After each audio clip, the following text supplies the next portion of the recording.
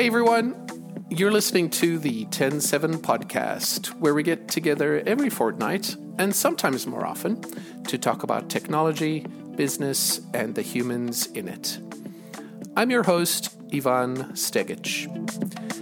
My guest today is Clementine Jacoby, who is the executive director of Recidivism, a nonprofit co-founded by Clementine in 2019 that is building a technical foundation for a more accountable and self-improving criminal justice system.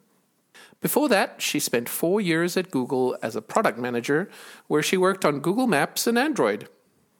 Welcome, Clementine. It's great to have you on. Thanks, Yvonne. Excited to be here. Let's start very simply. Where did you grow up, and why did you choose to go to Stanford? I was born in Boston and sort of spent my childhood years in Iowa and Germany, and then went to high school in Utah and also in London. But Utah is where I feel like I'm from, and that's where I am now. I chose to go to Stanford because they had this program called Symbolic Systems, where you could study computer science and philosophy and cognitive science and linguistics, which were sort of my four favorite topics. So it seems sort of magical that they would all be in one major. So that's where I went, and that's what I did. What exactly did you study when you were there?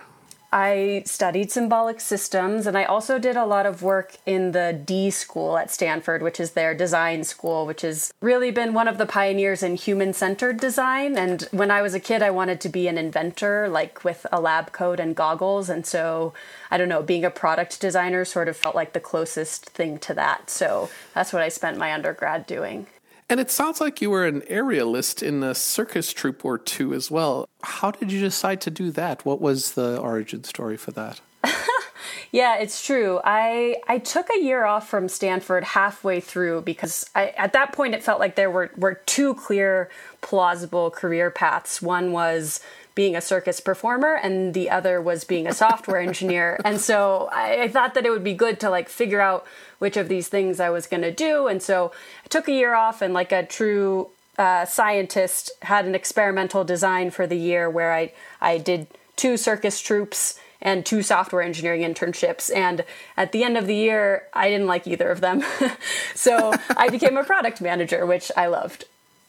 And is there anything from your experience being in the circus troupe that you brought with you into your product management at Google? Oh, sure. I mean, product management is, it's very performative.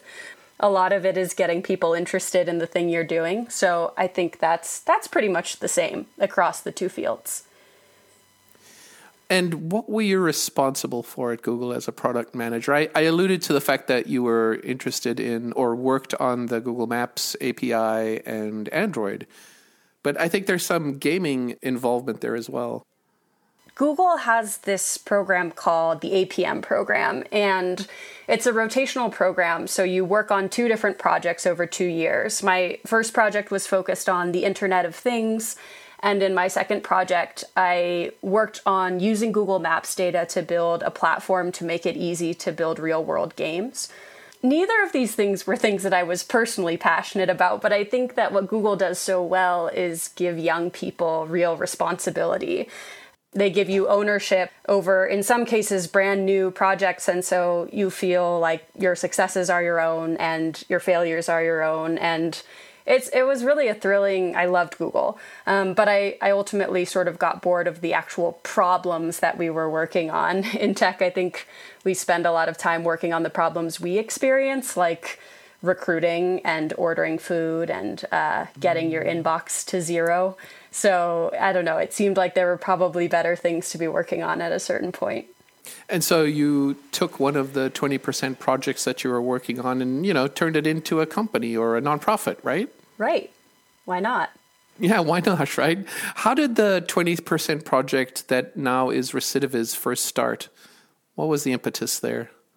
I grew up with family members in prison, so I think I was always interested in our criminal justice system just from the human angle. But I think when I got to college and after college, I started realizing the extent to which it was a very special problem, that the United States incarcerates more people than any country at any point in the history of the world. And also that, the way we got there is that we sort of use criminal justice to solve all of these other social ills. Like 40% of people with a serious mental illness in this country come into contact with our criminal justice system at 40%. Some point. 40%.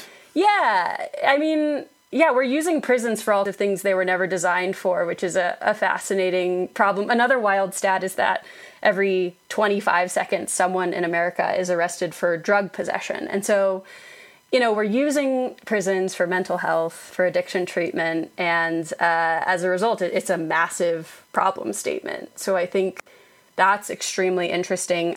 The other part of criminal justice that felt important to me, and part of the reason I left Google, is just because there's this really big why now. There's bipartisan alignment around unwinding mass incarceration, and various serious people on both sides of the political aisle are looking at the system and saying enough. They arrive at the conclusion from different places perhaps, but it's one of the only things that Republicans and Democrats actually agree on right now. And I think for that reason, among so many others, it's a really interesting time to be trying to make progress on this problem that is important and sits at the intersection of many other also important social issues. So it sounds like you were in the right place at the right time by pursuing the 20% project.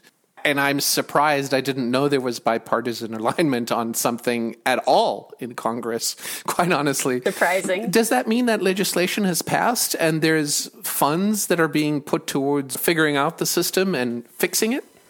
So I think mass incarceration in its current form started kind of in 1970, and prison populations and parole and probation populations steadily and swiftly grew until about 2007 to 2010. And in the last sort of decade, we've started to make some progress. You're starting to, see where the peak was and that we're coming down a little bit. And so the game now is about accelerating that progress. We would have to reduce incarceration by something like 75% in order for America to even come into the global average range. Wow. So the extent to which we're an outlier here is sort of hard to overstate. Like, there's an enormous amount of work to do, but just getting past that peak is what the bipartisan alignment made possible. Like turning that corner, which I do think we've turned. We just haven't, made anywhere near enough progress yet.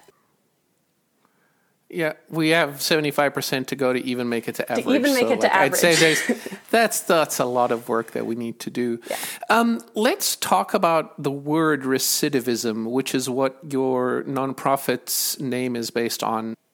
I read that there isn't exactly a common understanding of what that word means. Can you describe what the problem is with that word? Yeah, that's correct. It's an extremely fraught term, I will say. The basic notion is that recidivism is a measurement of how many people who leave prison are winding back up there.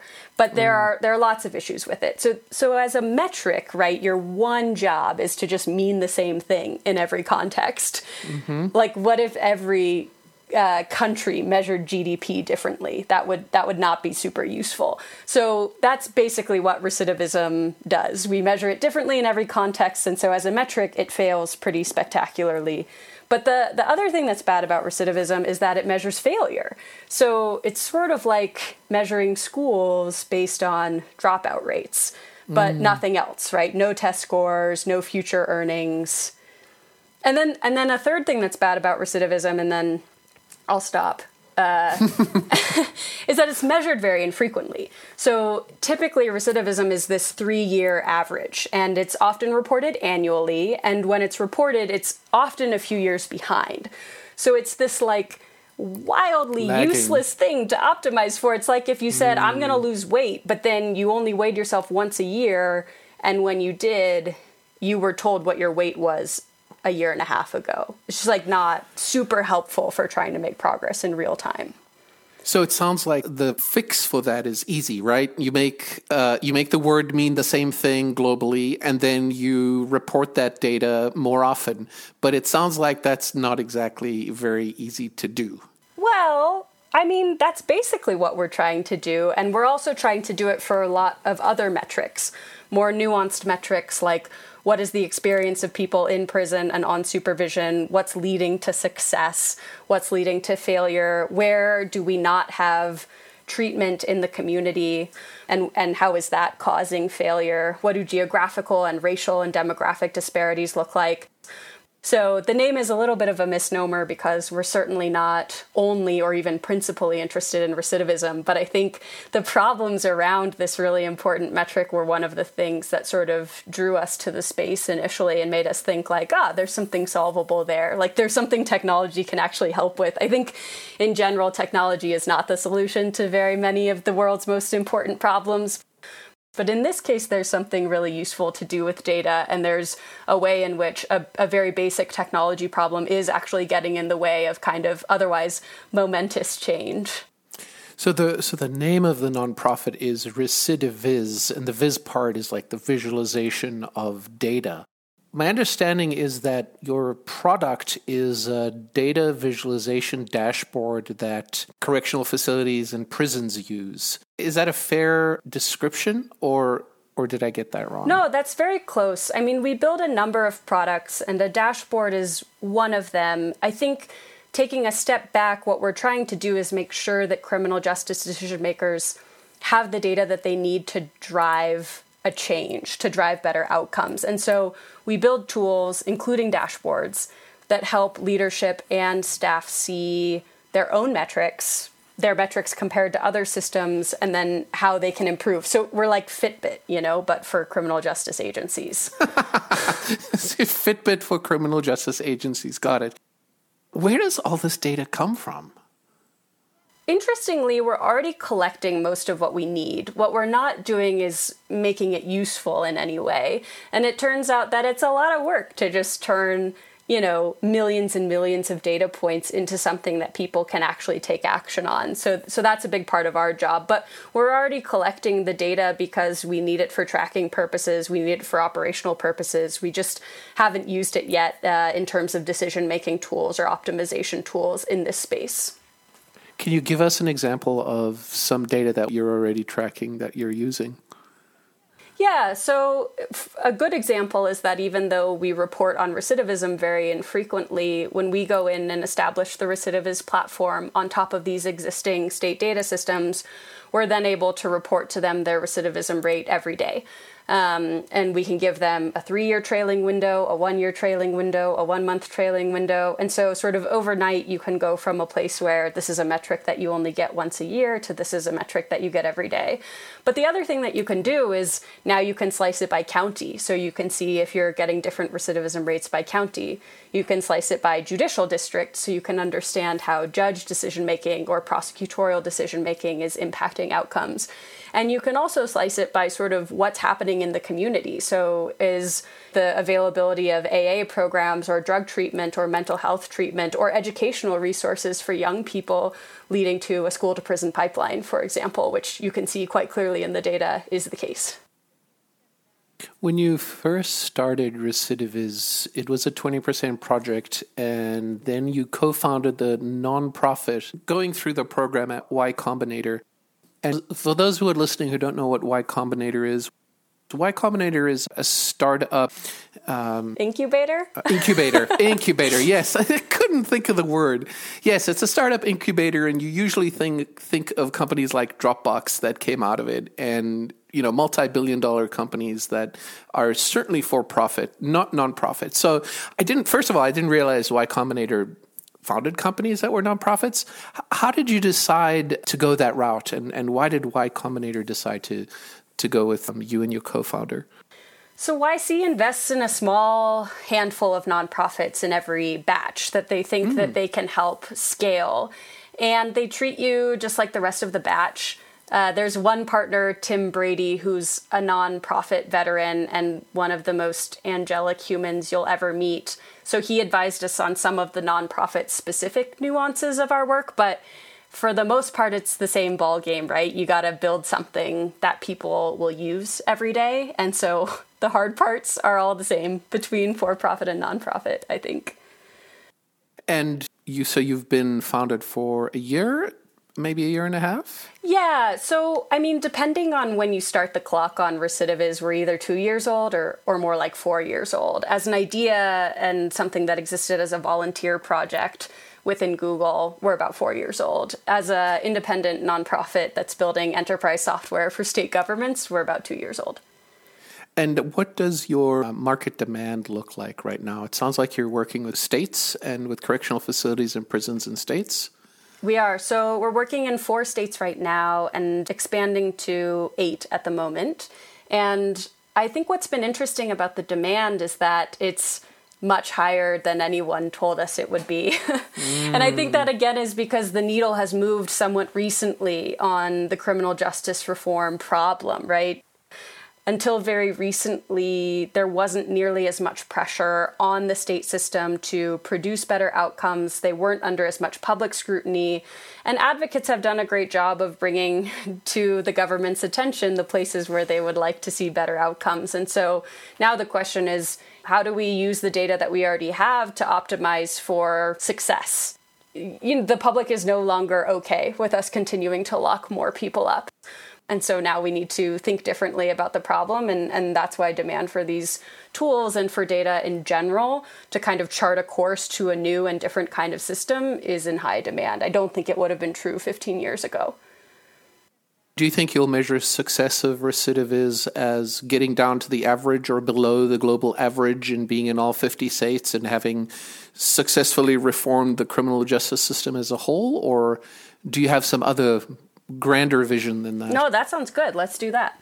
I think we'll do that. Okay, let's do that. That's a pretty large undertaking. I mean, the 2 other things I would add to it just to make it larger are that we need to do it safely and we need to do it equitably. There are lots of ways you could plausibly reduce incarceration that would actually lead to higher concentrations of Black and brown people in the system, and that is not a good solution. So one of the things the data allows us to do is actually decarcerate in ways that I think do account for public safety and do account for racial disparities. And that sort of hasn't been possible before. Have you noticed from the data any of the major factors that you've learned that causes recidivism the most? Have you been able to interpret anything just yet? The thing that the data clearly illustrates, I think, is that to make a huge dent in this problem, like to make the kind of progress we're talking about, we need to invest money that we will save by incarcerating fewer people in drug treatment and mental wellness and in underserved communities, which, by the way, you can see in the data, right? Like today, if you are a Black man without a GED, you're more likely to be behind bars than employed.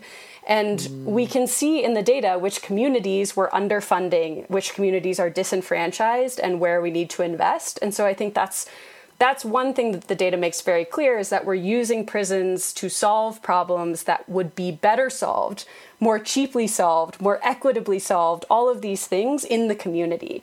And I think that's a solution that people can really rally behind. There's something very important about that I think you're clearly seeing in the public narrative right now. We want to see investment away from our justice system into the communities and into solving these problems earlier in the pipeline. So that's, I think, the biggest takeaway that the data shows. What do private jails and private systems have to do with the problem statement? Yeah, I mean, I think in some ways it's the same problem statement. The private prison system is not as big as you might think. Most of the people we incarcerate are incarcerated not by the federal government and not by private prisons, but by states, and that's why we are focusing on states. And I think that it's an issue, but it's not the issue that we're tackling. The reason you have private prisons is because states contract to private prisons because they think that they can either produce better outcomes or incarcerate people for less money. And so to me, it feels like an extension of the same set of issues, which is that we don't have tools to optimize for better outcomes. And we need those sort of across the private and the public system. But the public system, to me, is more important because it impacts more people. And so the only way we can fix this is by making public policy and laws that address people going into incarceration and also preventing people that have left incarceration to prevent them from going back into incarceration. And what you're saying is the data is there and we need to make it more visible and use it to make these decisions a whole lot faster and a whole lot better. Yes, and I will add one thing, which is that we also need to recognize that in addition to making our prison system better, we also need to confront how hard it is in this country to recover from incarceration. Most people who go to prison will never be eligible for most jobs or housing or even things like food stamps that were literally designed for underserved and marginalized communities. They'll be 5 times as likely to be unemployed. They'll earn less money when they're working. And their kids will be 6 times more likely to enter the system. So we've created sort of a revolving door that many millions of people enter very young and then can never leave. And so if we want to really unwind this issue, we also need to get serious about reducing barriers to reentry, reducing contact in the first place, and also improving the system itself for the people who do get caught in it. It's not just the system, it's everything around it as well. Yeah. We should burn it all down. I don't think that... You heard it here first. Yeah. No, we shouldn't do that. We should fix it all. And I think that's what you're trying to do. We're trying to do that, yeah. Your website talks about a self-improving criminal justice system. What does that mean? For us, I think the main goal is that you should be able, as a person running a correction system, to set a goal, track your progress, and hit that goal. So right now, running a corrections department is very much like being a CEO of a company, but with like no way to measure profit and loss or like whether or not any of your launches worked. And so it's that basic sense that, you know, today we have 50 people with an enormous amount of responsibility running an $80 billion system with hundreds of thousands of employees, incarcerating millions of people who don't have these tools. And so, like, let's get them the tools. Let's get them the tools that they need to set a goal, see if they're tracking towards it. Let's get them the tools they need to evaluate upfront what impact a policy will have, and then to follow up and see if that policy actually had that impact. And if it didn't, close the gap, right? So that's what we mean by a self-correcting system.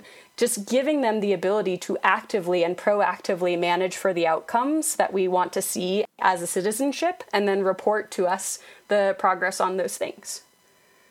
Is the tool set and the product that you're building going to be available as open source technology?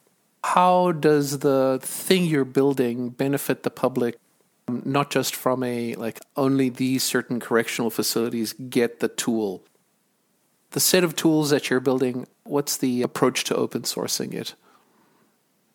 I thought you'd never ask.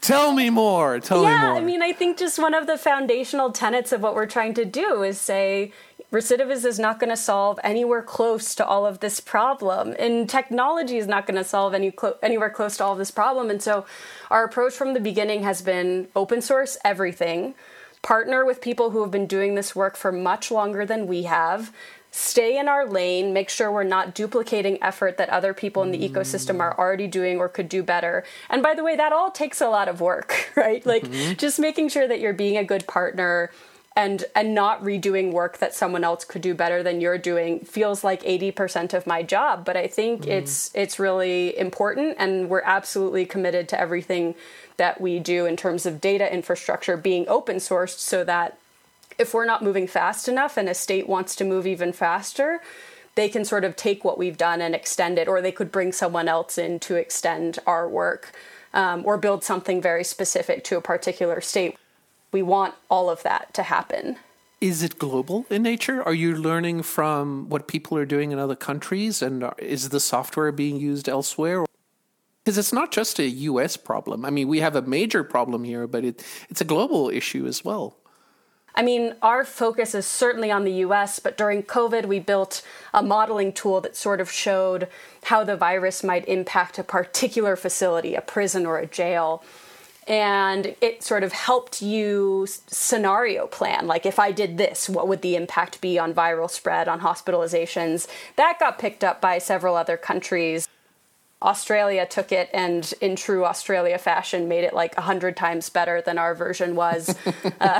Canada used it. So that was very cool to see. And I think in part that was because COVID was new and we acted quickly. Whereas in our sort of steady state work, the problems that the US has are actually quite different than the problems that we see in the rest of the world, where some of these data barriers have already been overcome. But in many ways, that's also a nice thing because it provides a blueprint for where we need to get. What have you seen from the COVID effect on prisons and on the work you've been doing with the states? I mean, there's so much to say about COVID. The vast majority of it is really horrible. It's been a bad time to be in prison. It's been a bad time to be a prison administrator. The flip side is that it's unleashed a huge amount of creativity from state and local governments. They have really, in many ways, borne the brunt of COVID response. And so working with them for the last 9 months has been very inspiring.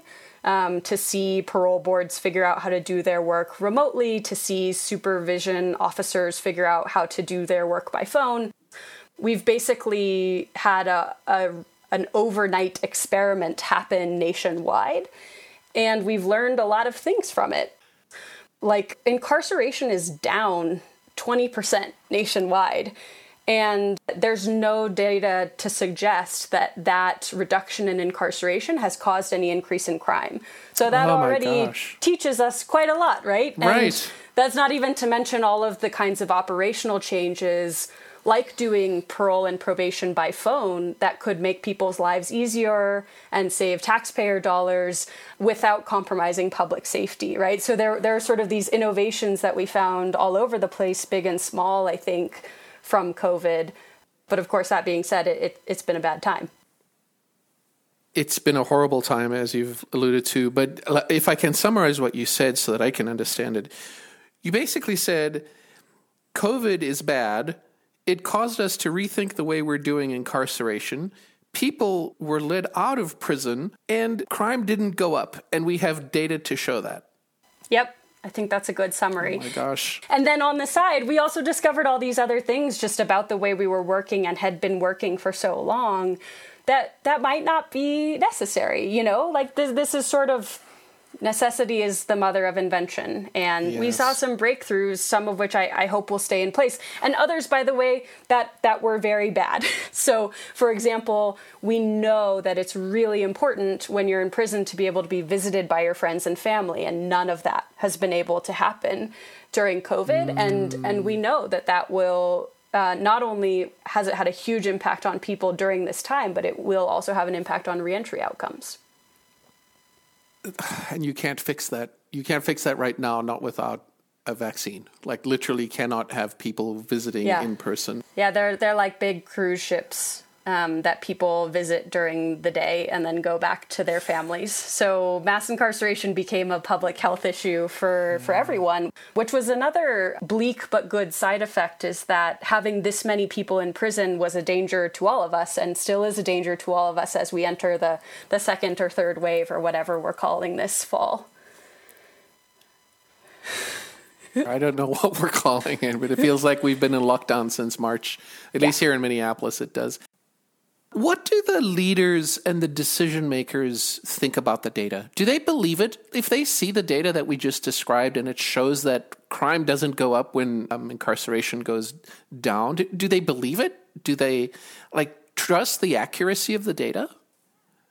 We are integrating directly with the state's source of truth data systems, and that's a different approach from what a lot of folks are doing in the space. So we don't get a lot of pushback on the numbers we're presenting to leadership, because upfront we're ensuring that we can recreate the numbers that they trust, and everything builds on top of that.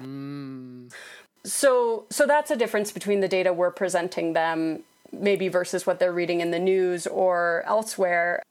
But yeah, I think that, there's a lot of hunger for data at the moment, and that people who are running the system recognize that COVID presents a completely unprecedented problem.